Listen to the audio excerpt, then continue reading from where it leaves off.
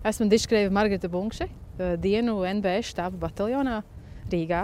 Jūsu ceļš uz Nacionālajiem bruņotajiem spēkiem ir diezgan neparasts bijis, bet varbūt mēs varētu iesākt ar to sadaļu vēl pirms armijas. Varbūt sāksim ar jūsu bērnību, kur jūs esat dzimusi un augusi. Tas ir tik sens stāsts. Dzimusi tepat Rīgā. Un tad ar manu mammu kopā aizbraucām uz Ameriku. Es biju mazs bērns un tur pārvācāmies uz Pensilvāniju štatu. Un tur izgāju skolu līdz augstākajam līmenim. Un tā arī tur, protams, mēģis palikt. Tur un dzīvoju, strādāju, bija karjera. Un bija ļoti interesanti piedzīvojumi, jo esmu dzīvojusi vairākos štatos, nevis tikai vienā. Strādājusi ļoti īpatnējos, interesantos darbos. Pagalmā pārsvarā bijuši kalni ar sniegiem. Un, bērnībā uzaugu Amerikā, gāju visādos pulciņos, mācījos angļu valodu, jo aizbraucu bez nekādām zināšanām. Un ar gaitu kaut kā esmu šeit nokļuvusi. Cik gadi jums bija, kad jūs aizbraucāt? Ja nemaldos, 10 vai 11 bija. Kādas ir jūsu atmiņas par Latviju pirms jūs aizbraucāt, kamēr jūs vēl te dzīvojāt? Varbūt tas izklausās jocīgi, bet viss man atmiņās ir tikai pelēks. Krāsas ziņā es neko baigi krāsainu neatceros. Es atceros, ka stāvēju rindās ar taloniem ar mammu pēc cukura vai ziepēm. Mana mamma strādāja Latvijas televīzijā tajā laikā un nodzīvoja 3-4 dienas barikādēs Zaķuselā ar mammu un kolēģiem. Un tās tādas spilgtākās atmiņas, ko es atceros. Varbūt jūs varat mazliet sīkāk pastāstīt par to barikāžu laiku. Ko jūs atceraties? Tas ir apmēram viss. Es atceros, bija liela siena apkārt Latvijas televīzijai. Man liela siena. Un gājām iekšā, tur bija policists, man bija jāparāda kaut kāds ID vai kaut kas, lai tiktu iekšā. Atceros vienu ziemas, ne jau ziemas, bet augstu nakti es devu kafiju visiem.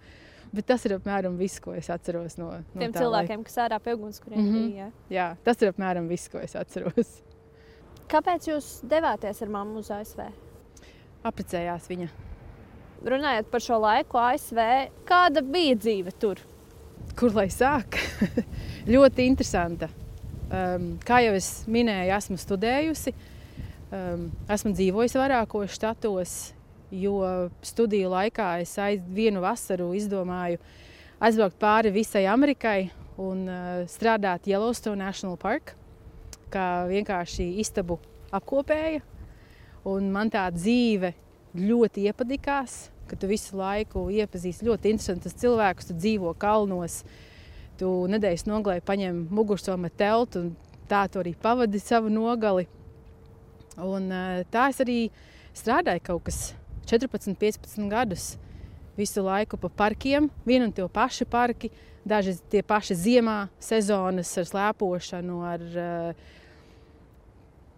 slēpēm pa kalniem vairākas dienas gājām un mugursomām vasarā tas pats.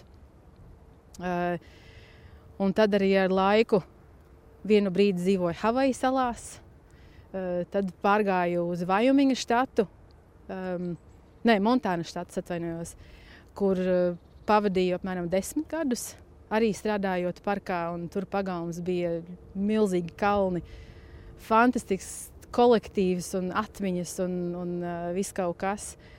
Un bija arī iespēja piedalīties vairākos brīvprātīgos projektos, gan Amerikā, gan arī nodzīvoju 6 mēnešus Nepālā, mācot angļu valodu maziem bērniem.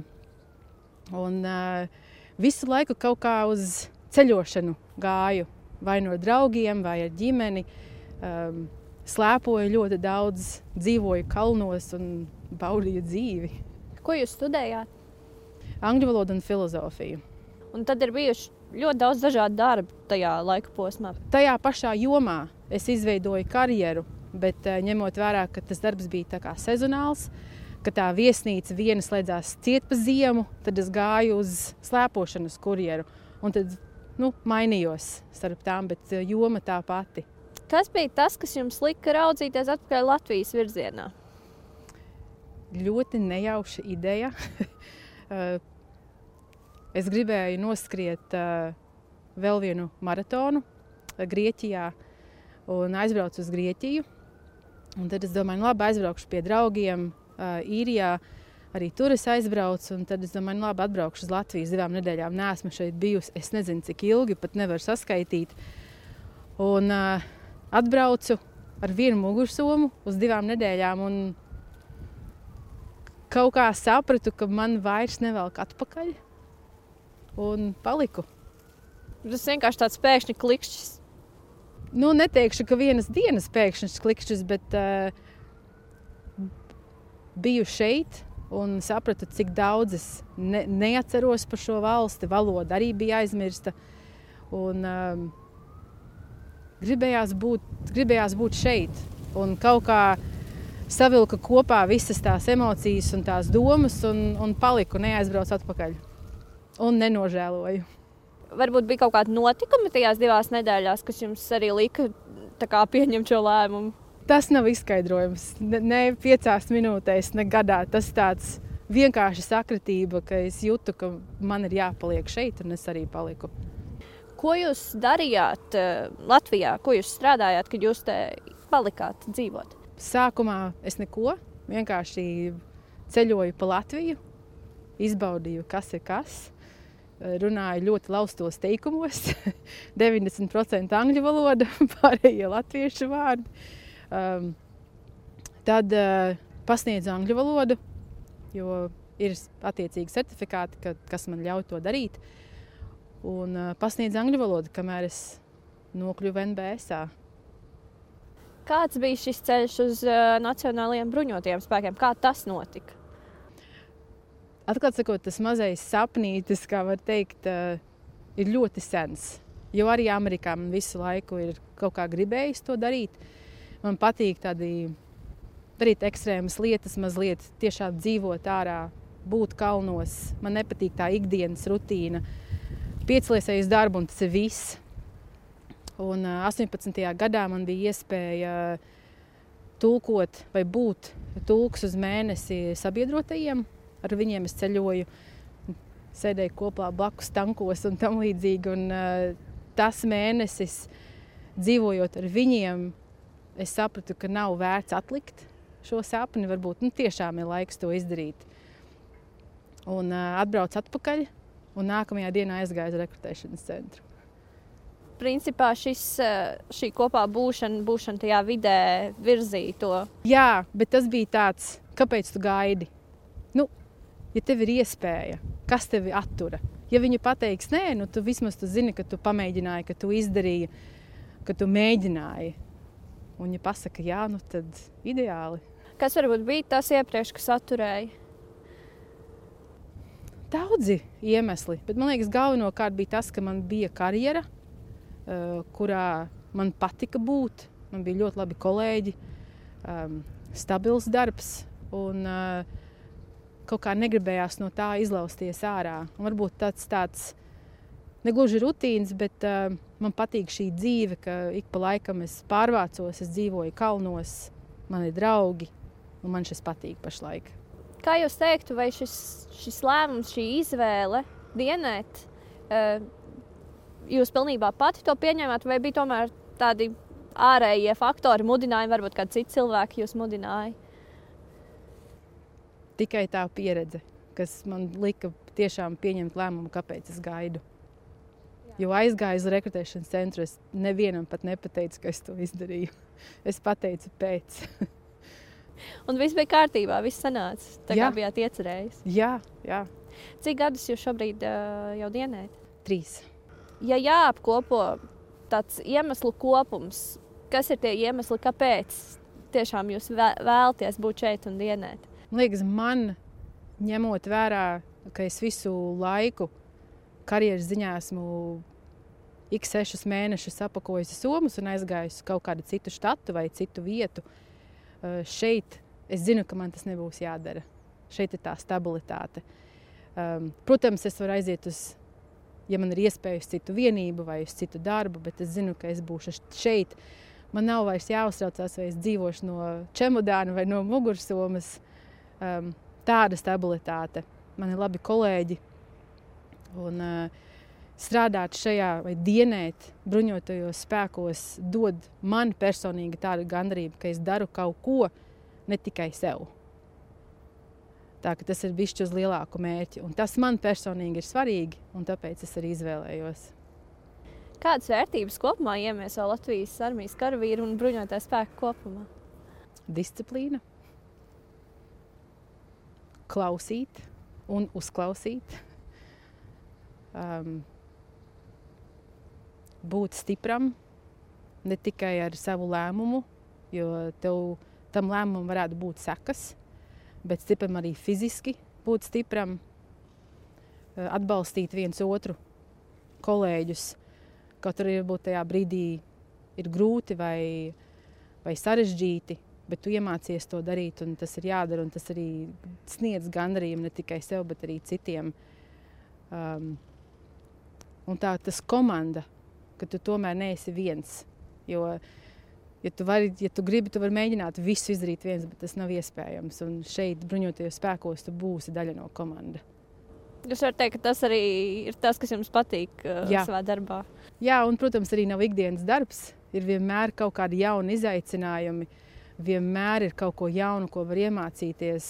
Man nepaiet ne diena, kad es kaut ko jaunu neatklāju. Tā, ka tas arī ir tāds milzīgs pluss un milzīga vērtība man ir, ka tu vienmēr vari mācīties, tu vari izaugt, tu vari papildināt sevi un pilnveidot sevi uz kaut kādu lielāku amatu vai lielākām iespējām.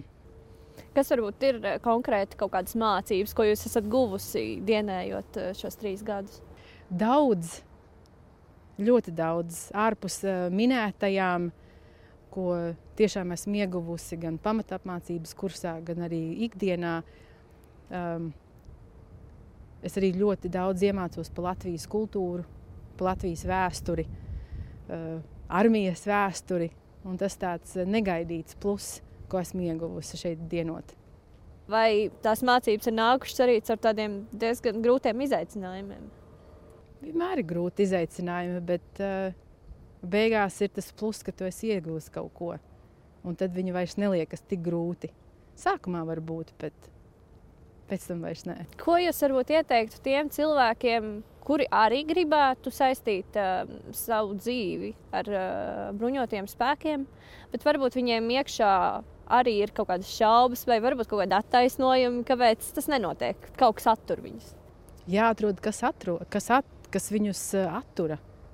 Tas ir vienīgais veids, kā to var pārvarēt, jo ja vienīgais iemesls ir es nezinu, nu tad arī ir grūtāk, bet galvenais ir zināt, ka mēģināt, ja tu nemēģini, tu nezināsi. Pamēģini. Varbūt tev pasaka nē, varbūt tev neizdodas, bet vismaz tu zini, ka tu esi mēģinājis šo lietu izdarīt. Un gala mērķis ir tāds, ka tiešām tu visu laiku vari sevi pilnveidot. Varbūt tas nav pašā sākumā, varbūt tas nav pirmajā nedēļā vai pirmajos pāris mēnešos, bet ja tu strādā kā jebkurā citā darbā, ja tu sevi pierādi, tev būs tās iespējas un tu arī ies uz augšu. Tā ka atliek tikai pamēģināt un pārvarēt varbūt savas šaubas vai savas bailes, dabūt tuvu draugu, kas tev atbalsta. Kaut vai aiziet ar tevi uz rekrutēšanas centru, ja tev tiešām ir bail, jo ar draugu vienmēr ir vieglāk to izdarīt. Vismaz pirmos dažus soļus. Un tuvojas 11. novembris, diena, kad mēs godinam mūsu brīvības cīnītājus. Ko jūs vēlētu saviem kolēģiem vai visiem Latvijas iedzīvotājiem šajā dienā, ņemot vērā arī šīs dienas kontekstu? Izturību, mieru, ja vari pavadi laiku ar ģimeni. Es atsaukšos uz barikāžu laiku, ja drīkst. Nav tiešais, bet tomēr es atceros, mana mamma stāvēja uz Aķisela laukuma, bija skatuve, un viss tilts bija barikādēts ar privātajām mašīnām, ar tankiem. Un tieši ko viņa teica, es neatceros, bet tas entuziasms, ar ko viņa to visu teica, un kā cilvēku uz to skatījās, un kā viņa reaģēja, un tas patriotisms, kā tas viss izveidojās kopā, kad tu gribēji būt viena valsts, viena tauta, un tu gribēji izcīnīt savu. Un tas, ko es novēlu arī šodien, ir atcerēties savu patriotismu. Paldies, Margarita, par sarunu.